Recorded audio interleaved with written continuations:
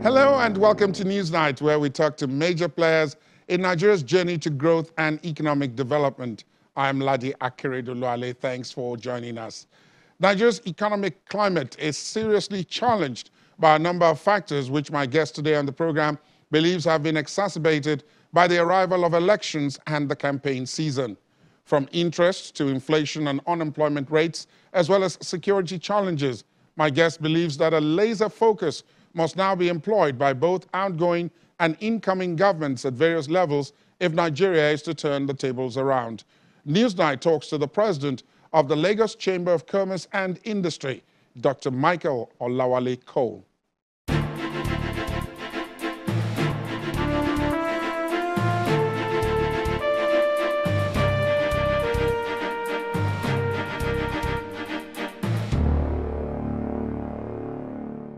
Dr. Olawale Cole, thank you for your time. Welcome to the program. Thank you very much. My pleasure being here. You became president of the LCCI in December of last year. That's 2021. What's been the experience like, especially with such, shall we say, inclement economic weather that you've had to contend with? Well, I came in here, like you've said, in December last year. It's been quite a tough time. What I know is that I feel a bit happier because prior to this time it was COVID, and that limited what the chamber could do in terms of intervention and programming of all our events. But this time around, we are able to move around, we're able to get a lot of things done, we're able to travel, we're able to see people in government and those not in government, to see how we can make things a lot better for the economy. So it's not a very kind climate dealing with governance at a time like this, at this level, that we have a job to do, and we must continue to do it. You referenced it in your answer to the question there when you talked about the weather. And this time you're talking about the economic weather. Many people have already described it as fairly inclement.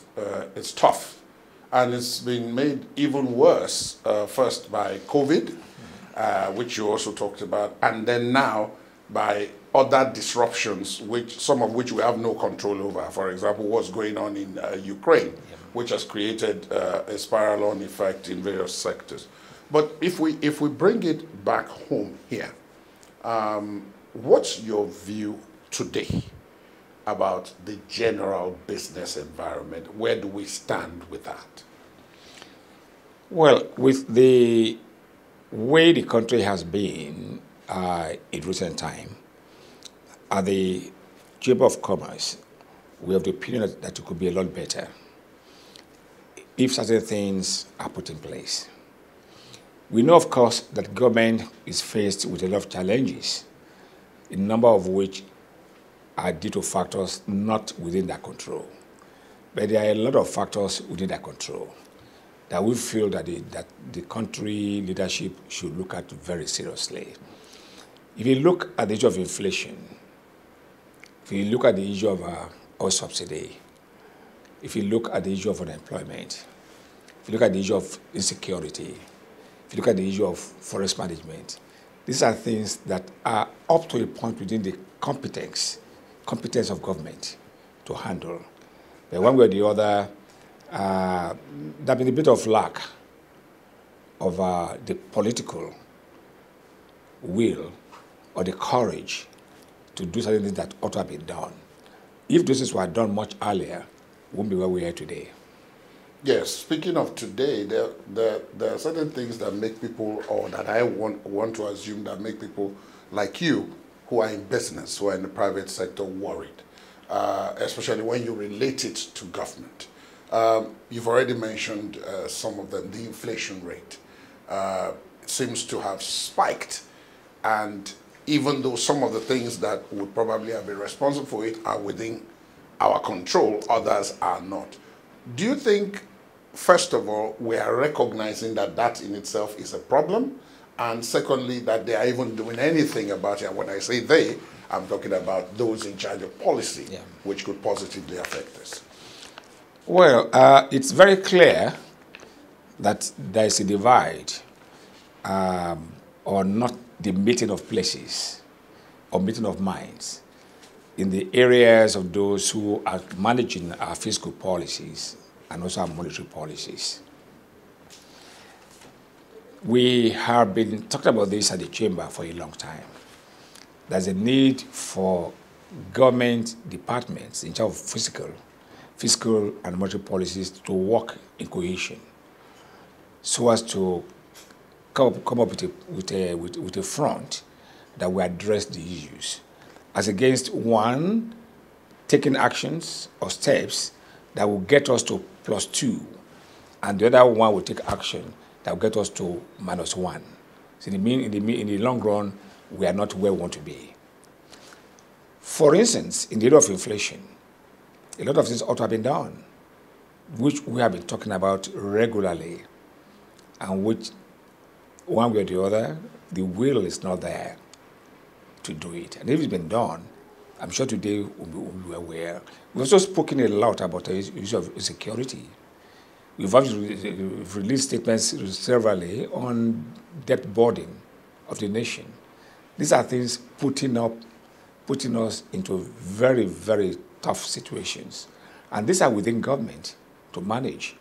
You're not compelled to borrow, but if you don't manage your own resources very well, you might end up doing nothing but to borrow. That's the easiest way to get it down. You just borrow, take more money. Those days they will go and print. But you don't print that easily these days. You just go and borrow money. You go and borrow money, all you're doing, you are putting the pressure on future administrations, putting the pressure on future Nigerians who may not even be part of this borrowing now. They are young, they are in school, but how we are paying, they are the people then in management of our economy or of our businesses. We are told that we need to borrow. And incidentally, we are told that we need to borrow because of chambers like yourselves and other people in the private sector, because a lot of what people like you require is in infrastructure, better roads, better schools, water, energy supply, power, and all of that. So that if we're borrowing for those, and we are putting those in place, then of course, definitely, that is good borrowing, if you pardon my use of the word of that term.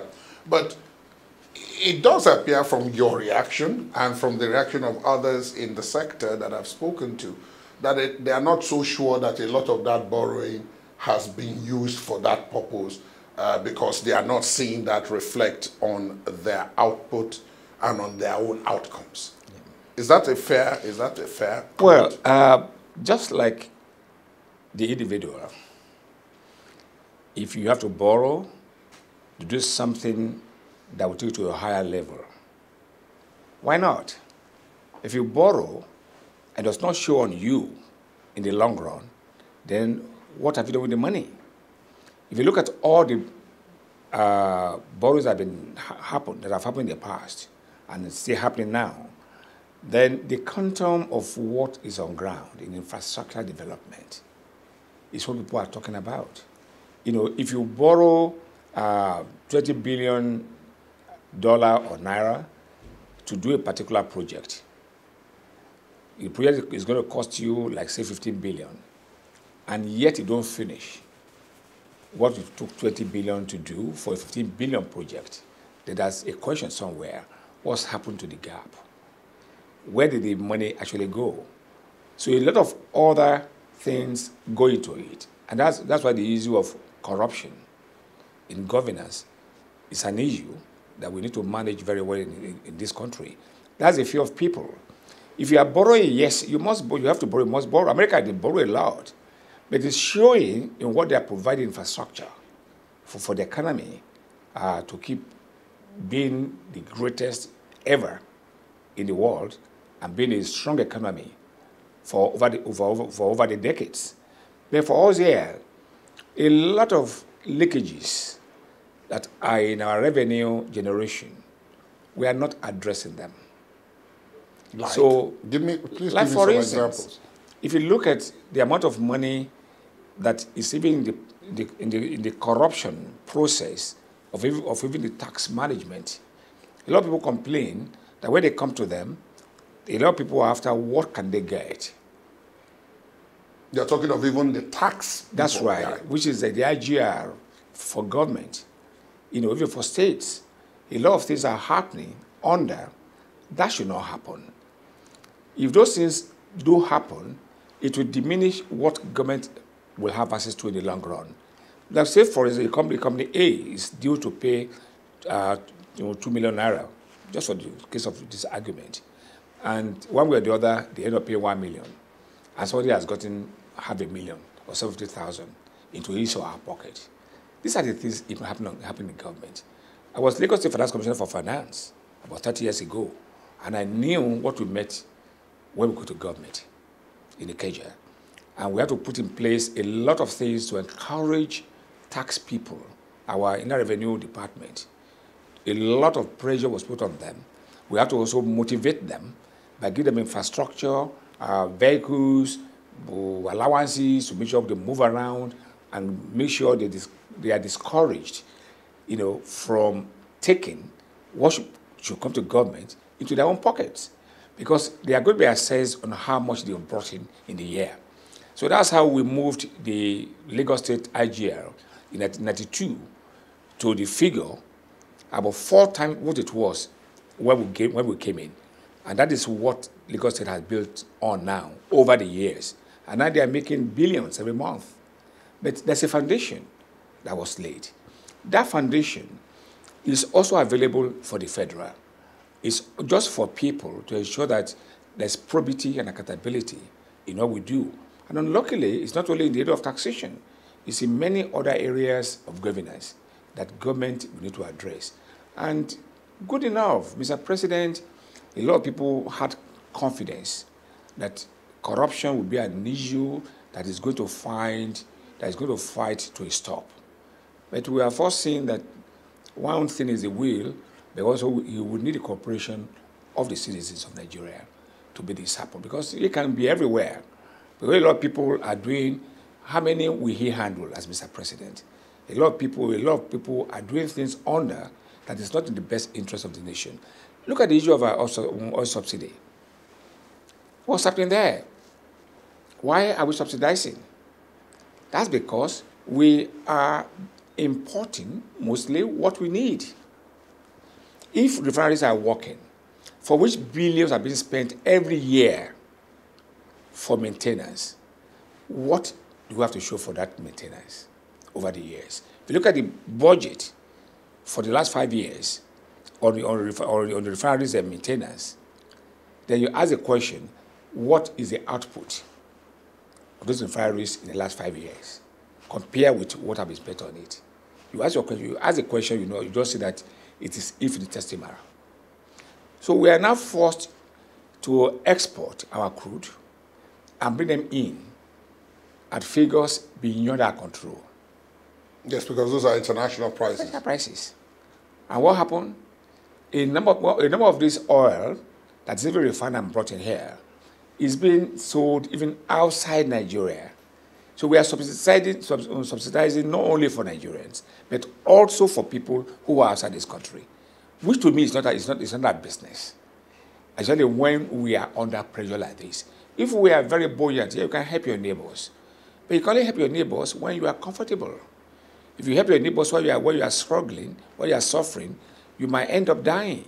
And you now save your neighbor and you are dead. So I will expect that if they want to help our neighbors, it's a good idea, but not at the expense of Nigerians. So a lot of letters leave Nigeria borders, and that is part of the subsidy that we are paying. And if we are not getting refinery to work, we're also importing, and this what we are importing is not used by Nigerians. That you are saying you are subsidizing their, to make them more comfortable. What of those who are not Nigerians? How do you account for that subsidy? And that's part of the subsidy. In fact, it could be a major part of the subsidy. Because a lot of things are going out of the country, which government is aware of. Also, even look at the issue of our oil theft.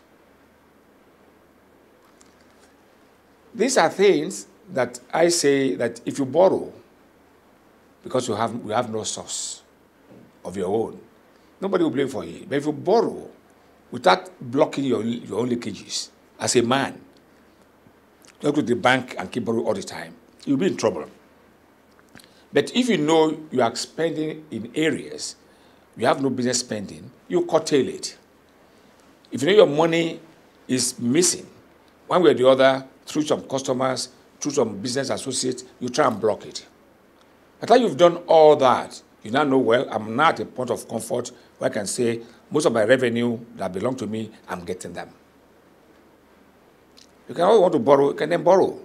But if you are borrowing, when a lot of money is still available for you to tap into, and you don't tap into it, then that borrowing to me is not quite expedient. Look at the oil theft again. People are aware that there must be a high level of conspiracy for it to happen. Yeah, because for you to be able to extract oil, even if it's at the level of refined products from either the pipelines or from the state, you have to have some level of technological know-how. And some security. Because these are not taken away only by a car, only by lorries. They also go away by ship, by vessels that go on the waters. And there are people who are managing these waters in terms of control of security. Then people are asking questions, what happened? Where are the eyes of these people when those vessels were sailing out of the country? And Which brings us back to the argument about corruption. But then the basic argument about subsidy I wanted to ask you about, which is that there's supposed to be a spiral effect of this subsidy, which is why so many people say, no, we shouldn't just throw away the subsidy. I'll give you an example, especially, again, given our own situation. If you look at the way diesel prices have moved in this year alone, in 2022, depending on where you buy diesel now, you may be paying between 800, 850, 900 per liter. Now, most industries, because we have power gaps, are reliant on generators. And most of these bigger generators use diesel. So there's additional cost. Aviation fuel, everybody knows that. The movement of cargo and passengers across Nigeria has more than spiked by several multiples of percentage. Yeah. So when people say, oh, look, these are some of the reasons why we try to control the pricing so that you don't introduce shocks in terms of pricing to the business environment, which they are not able to cope with. Is it a valid argument as someone who is in business? Are you able to say, no, if we know how much? Because I've spoken to one or two people who say, no, that's not an argument for subsidy. If we know how much it is, we can build it into our cost, provided it is stable at that price. We can build it into our cost and we can know whether whatever it is we are doing is viable or not. So again, there are these two sides of it. So which one is it that is really the correct one? Well, for us at the Lagos Chamber of Commerce and Industry, we've made a point over time that we ought to have resolved the issue of subsidy long ago, not even now. Because if we had, we'll have adjusted into it by now. And government will have been able to free a lot of money for infrastructure to help the economy to thrive. When you talk of subsidy, there's nothing wrong with subsidy as a matter of principle. A lot of countries do it. I recollect in the last couple of months in the UK, look, governments subsidize people for their energy that they use at home because they discovered that prices have just gone up beyond imagination. And they knew that would be a lot of pressure on householders. And what they did was they gave a bit of a council tax refund to their members. They gave the first in April. They said by November, they'll give another bigger one again in November. So that when the prices of energy, like electricity, gas, and coal for the house consumption, when the prices are going up, I think they have this to come in to ameliorate the shocks that will come their way. But the truth is that they can afford it. You're talking about the government now. Government, they can afford it. A government that cannot afford to give subsidy should not give subsidy. And we are one of such now. Yeah, because look at it. For April, as at the end of April, the money we spent on maintaining or servicing our debts is higher than the revenue for that quarter. That is totally unsustainable. And if we're not careful, that could be the projection to the end of the year. So we'll be borrowing, how to service debt. That's right.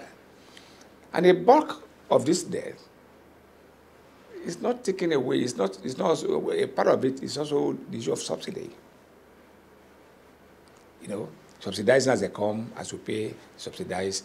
Also, the people you owe locally, you owe overseas, you go to pay. For integrity, you have to pay them. But you're not able to pay them. But the truth again is that most of the revenue is not coming into government's hands. The revenue from oil is going to private hands through oil theft. And unluckily, government appears to be unable to do anything about it. We have sent out several papers to government on this from here, from the chamber, appealing to them of the need for them to address this issue of oil theft and save the economy of this nation. But the truth, if you don't subsidize, a lot of people will be in trouble.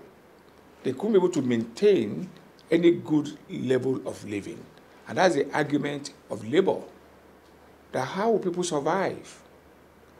What people have done in many countries is to do some selected subsidy for certain sectors to support them in the area of agriculture, the area of energy, the area of aviation, and some other key areas of the economy. Support them. For instance, the issue of forex. If a lot of companies have access to forex at the official rate, it will be a lot easier. But how many of them have access to forex? Those are manufacturing. It does appear as if the forex is not available, not just that they don't have access, it's not available officially. That's right. Officially, yes, officially. And for those who have it outside, who want to sell it, look at the figure in between. So the point we are making clearly here is that government have to do their own homework on this issue of subsidy. If they cannot at a go take away the subsidy, let them do it gradually. It can be in phases, so as not to allow the shock, because it's now very huge. So the shock will not kill a lot of people. It can be done gradually. And also, you can give some selective subsidies, or grants or help to some very low-income people to support them. But the truth is that the people that enjoy the subsidy are the big people, like you. Or you, sir. Well, I don't know about me, like you, because the truth is that the common man doesn't have 4, 5, 6 cars. The common man does not live in a house of 10, 12, 20 air conditioners, or 4 or 5 fridges or refrigerators. It's the big people that are benefiting from these subsidies. Who can afford to pay it? That's my worry. And the same people are now happy for government to subsidize their own cost of living and their own quality of living. And the poor people are those that will suffer if government will remove the subsidy. That's the balance. But the truth there is that it's the big people that actually should help this country to salvage the economy of this country by making a sacrifice for the poor people. So let's pay what we should pay as the real cost of the fuel we are consuming. In our factories, in our homes, in our offices, on our roads. If we do that, government can now have money released to develop infrastructure, to spend money on education. Look at ASU. But on strike. Because government said they cannot afford to pay what they're asking for. People are saying, can government not really afford? But the truth is that government has no money. Because things are very, very tight. But if there are areas that we can release money like this subsidy, we cannot do it at a go, let them do it in phases. Then target some key areas of governance that require help. It got to a point, in terms of COVID, England, America, they gave checks to their citizens to help them. Yes, direct. Yeah, direct to help them.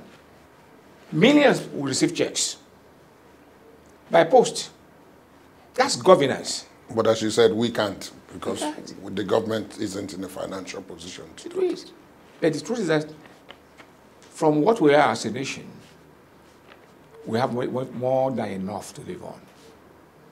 All we need to do is to manage what we have much better than what we are doing now. Just before this interview, I was reading that the governors, that's those at the subnational level, had proposed that as part of the cost of shrinking the costs and governance, they wanted something that up until now was more prevalent in the private sector, which is they wanted those civil servants at federal and state level who were 50 already to go on voluntary retirement and free up the space, especially because they were people who were earning the most anyway. It's just a proposal, it's not been implemented, but already people are saying, look, this could create another problem. How sure are you that if you took that option, they would pay you your gratuities or they put you on the pensions? I mean, they're looking at those who are already on pensions now and they're seeing them constantly go through crisis and hell to be able to receive any kind of payment. But I use that only as a peg to describe where we are and to ask the question that at the level of the LCCI, your members, how have they coped this year with the economic headwinds as they have come? You've mentioned some of them, the foreign exchange, the inflation rate, the aftermath of COVID. We talked about the war in Ukraine. Even if we take just those, how have they managed to cope? Has it been complicated, or is it a situation where many have had to just simply say, look, I can't keep this up, I have to fold? Well, let me tell you from what we know here, you know, as it says, the oldest chamber in West Africa. 134 years old. 34 years old. And we are the second oldest in Africa, but the most vibrant chamber in the continent of Africa. We also have about 60% of the manufacturing sector here at the chamber, of the whole country, here in the chamber. So we have a feel of what is happening. A lot of people are passing through very, very hard times. A number of times here, our DG and some of us here have to do some intervention with government to help certain people, certain companies that are falling into problems. But the truth is that a number of times when we intervene, government, they be doing their best so far. They do intervene to help. Some people, when they apply for loans, when they apply for grants, when they apply for some sort of grant, some of our special funds that are available in government, in central bank, that will help them to speak to central bank, will help them to also facilitate all of this from the banks. But the truth is that many of them are not coping very well. Many are not coping very well, especially those who are manufacturing, because they have real pressure about getting their raw materials. Usually, those of them, their raw materials are actually imported because of Forex. And that's why we are telling government, when the Monetary Policy Committee, when they met, you know, and they raised from 30 to 40% the MPL. Then, of course, the attempt is to work on inflation. Yes. which as a Jew was 80.6. But the truth is that that alone itself cannot solve the problem. Because a number of these companies, they are really suffering because of inflation. Costs are very, very high. Forex is not available for them. Now they have to look for other sources to get money. To be able to pay for raw materials that are being brought in. Brought here. When they come in here, they don't have the light to work on. They have to use generators and buy diesel at 800, 850, whatever it is. One of them, they have no roads. They have to manage the roads that lead to their factories. Many of them, no security. They have to provide their own security. Many of them, no water. They have to do their own boreholes.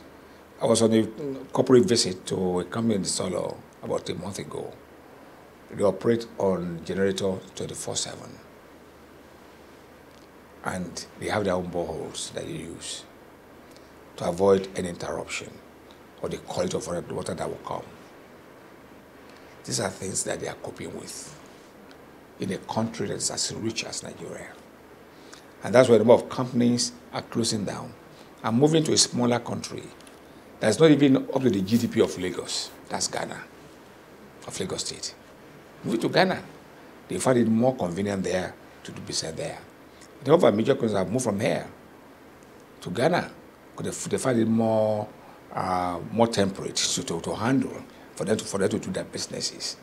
You know. And then, of course, power is more steady in Ghana. That's right. But the truth is that we are the giant of Africa,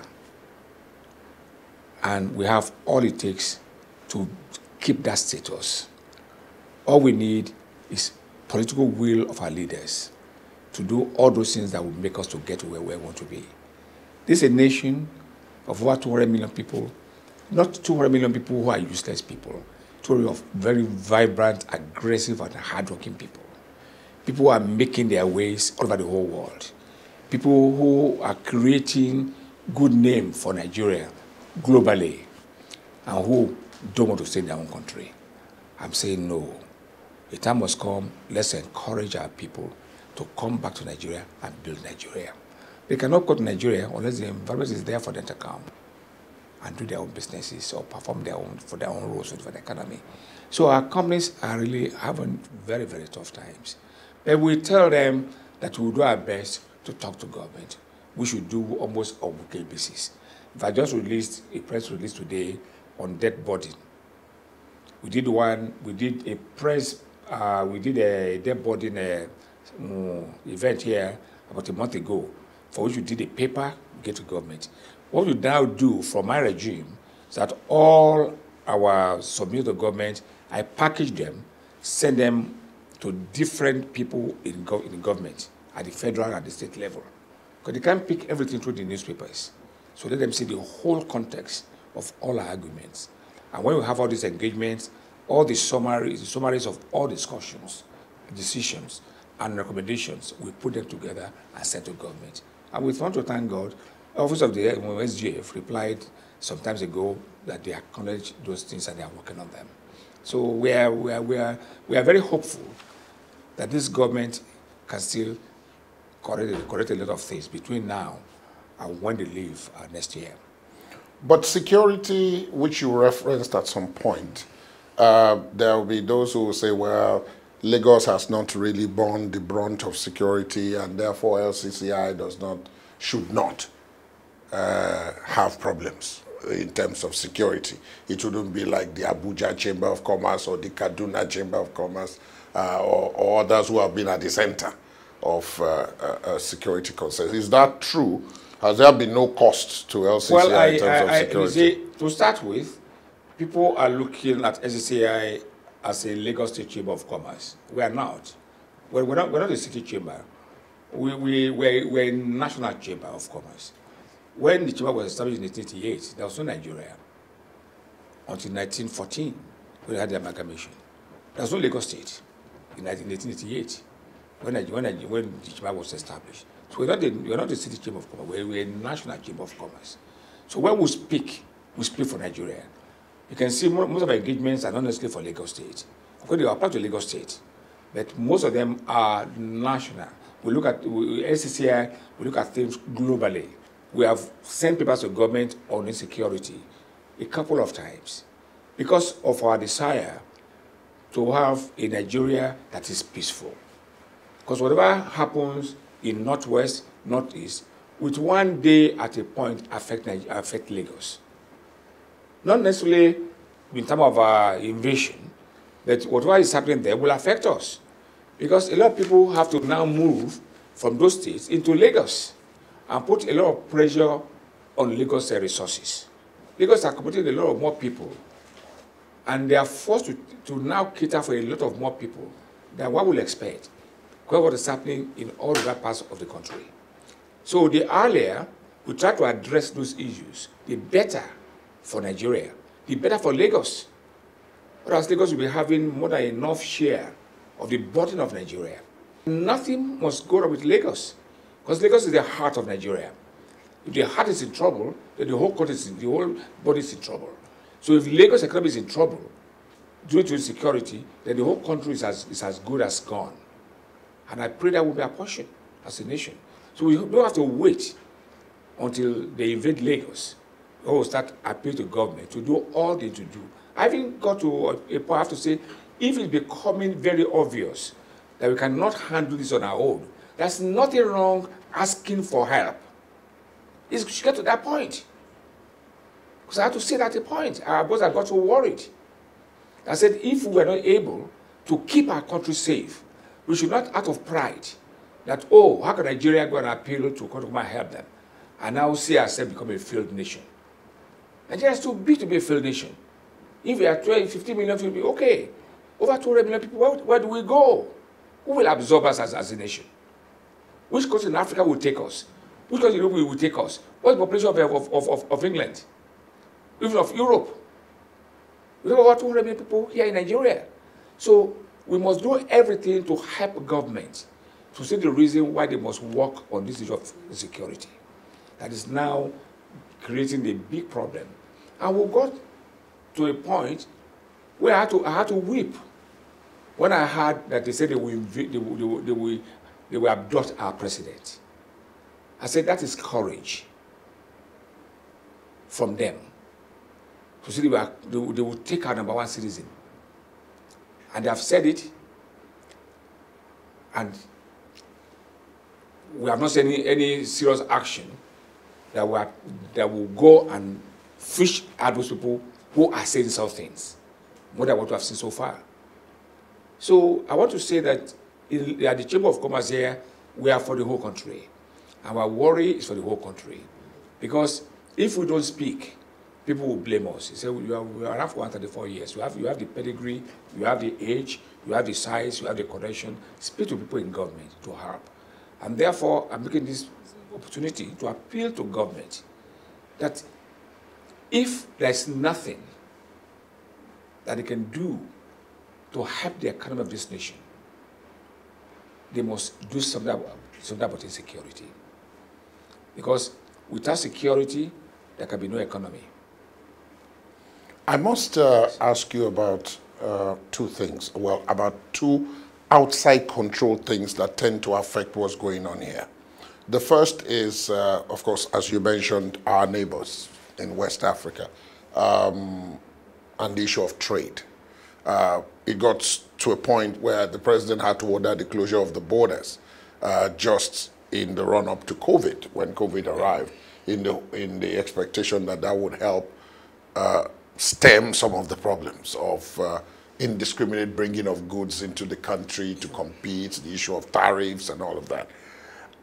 Is it a good deal, especially for Nigerian businesses, for us to have this continent free trade agreement? The AFCFTA, the African Continental Free Trade Agreement, in my opinion, and in that of the Chamber, is a worthwhile development for Africa. But the only thing that Nigeria must be positioned properly to achieve the benefits of that agreement. Others will be the one that will suffer for it. Not all countries have signed the agreement in Africa. I think there are a couple of countries, maybe 5 or 6, that have not signed the agreement. But Nigeria, like we said, also delayed before they signed because Mr. President was being careful, which I agree with. But the truth there is that if we trade with ourselves in Africa, then we will have a better chance to develop our continent. But Nigeria, being the biggest economy in Africa, must ensure that we are well positioned to take advantage of the benefits of the continental free trade agreement. Otherwise, our companies will lose out. In the sense that if our cost of operation here is quite higher compared to that of our neighbors, then there'll be issues. Because a lot of costs Nigerian businesses are having to carry, which will be part of their cost in the long run, which of course will determine their prices, might make us not very competitive. So these are the areas that we need to make sure that we look at. That's why we are very concerned about how much is available for capital development for the country. In the first quarter alone of this year, the bulk of the money, went for debt servicing. Just over 700 million naira went for capital. And I do hope that there will be funds. One thing is to have the budget. Another thing is for us to also have the money released when the time is due for the fund to be released for the capital, for the expenditure. Yeah. If you look at all this, you can see that there's a lot of pressure on Nigeria to remain competitive, even within Africa, even within the ECOWAS. What are the problems we had about AGOA? A number of our companies could just not cope. Then they talk about the issue of quality, the issue of packaging, a lot of other things. Then the issue was cost. People now saw that it's even cheaper to buy things that are imported than things that are done here locally. Because of that additional cost. That's right, that they are there to carry, that other overseas countries won't have to worry about. They are taken as given. They are taken as given. No factory in Europe or America will go and employ some sophisticated people for security for their factory. They don't need it. Because the environment provide all this, or provide extra water, or look for light. They just hold on to what's given by government. Unless those who are in special industries, that they must have it on in Tarodo for as long as life is. When they are doing some operation, they put on generator. There's some countries don't even care. They just, because the supply of light is taken for granted. And it's been there for decades, uninterrupted. I remember in England, when I was in England, if they would take light for 10 minutes, they will announce it. That they will be, I'm sorry, we do some maintenance, 10 minutes between the hours of 4 a.m. and 4:30 a.m. We're going to switch off just for about 20, 30 minutes, and exactly that time they'll come back. You can then plan yourself. But those are in those days. I'm sure once they still do it once in a while, but it's a very rare thing. But here it's like a norm. So it's like it's normal we don't have light. Or you now, from government, we now have to fall back on your generator. So I agree entirely. I believe in the African Continental Free Zone Agreement. I believe in it very well, the AFCT. I believe in it very well. Because we need to work together as Africans. Because it is not in our interest for Africans to be patronizing other countries and leave their brothers here in Africa. A lot of you can buy from Ghana. Why not buy from Ghana? Why do you have to go and buy it through other countries? That's what happens. A lot of products they have in Kenya, you will not buy them from another country overseas. Because the first set to those countries, you now buy from there, you now bring to Nigeria. Why can't we do it directly? And that way we do it, it will make Africa stronger. It will also make us to develop the weak African countries, become stronger, because we can help them to mentor them. We can help them to develop them. We can also help them to even have some of our companies to go there to set up, manufacture in those countries, give them labor, supply labor give them labor in that country, give opportunity also to grow their economies, as against also relying entirely on foreign countries. So I agree entirely in that African agreement. It's just for us to ensure that Nigeria is well positioned so as to take full benefits of the arrangements. At the LCC, I am sure there are people who would have reported to you.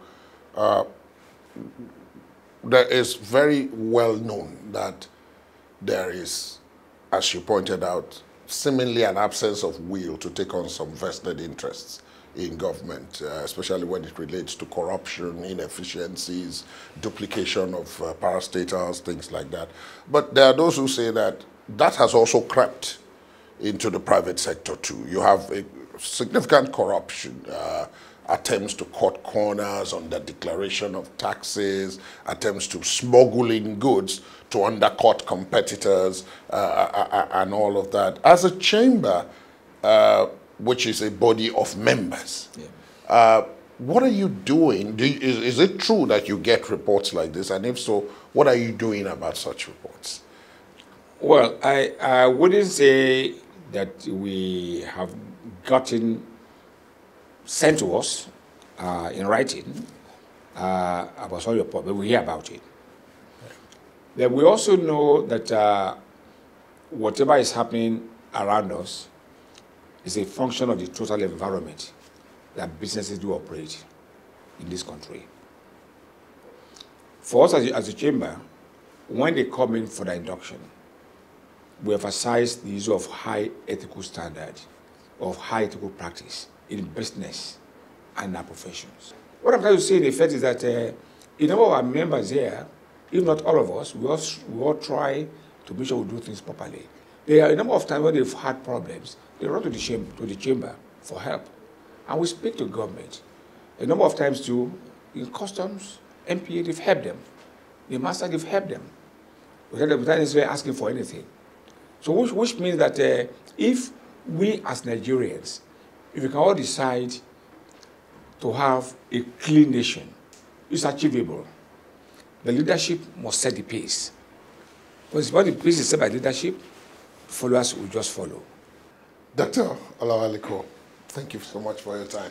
Thank you, my brother. Nice with you. Thanks so much. Thank you.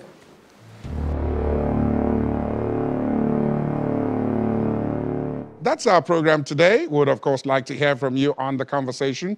Our social media handles are right there on your screen.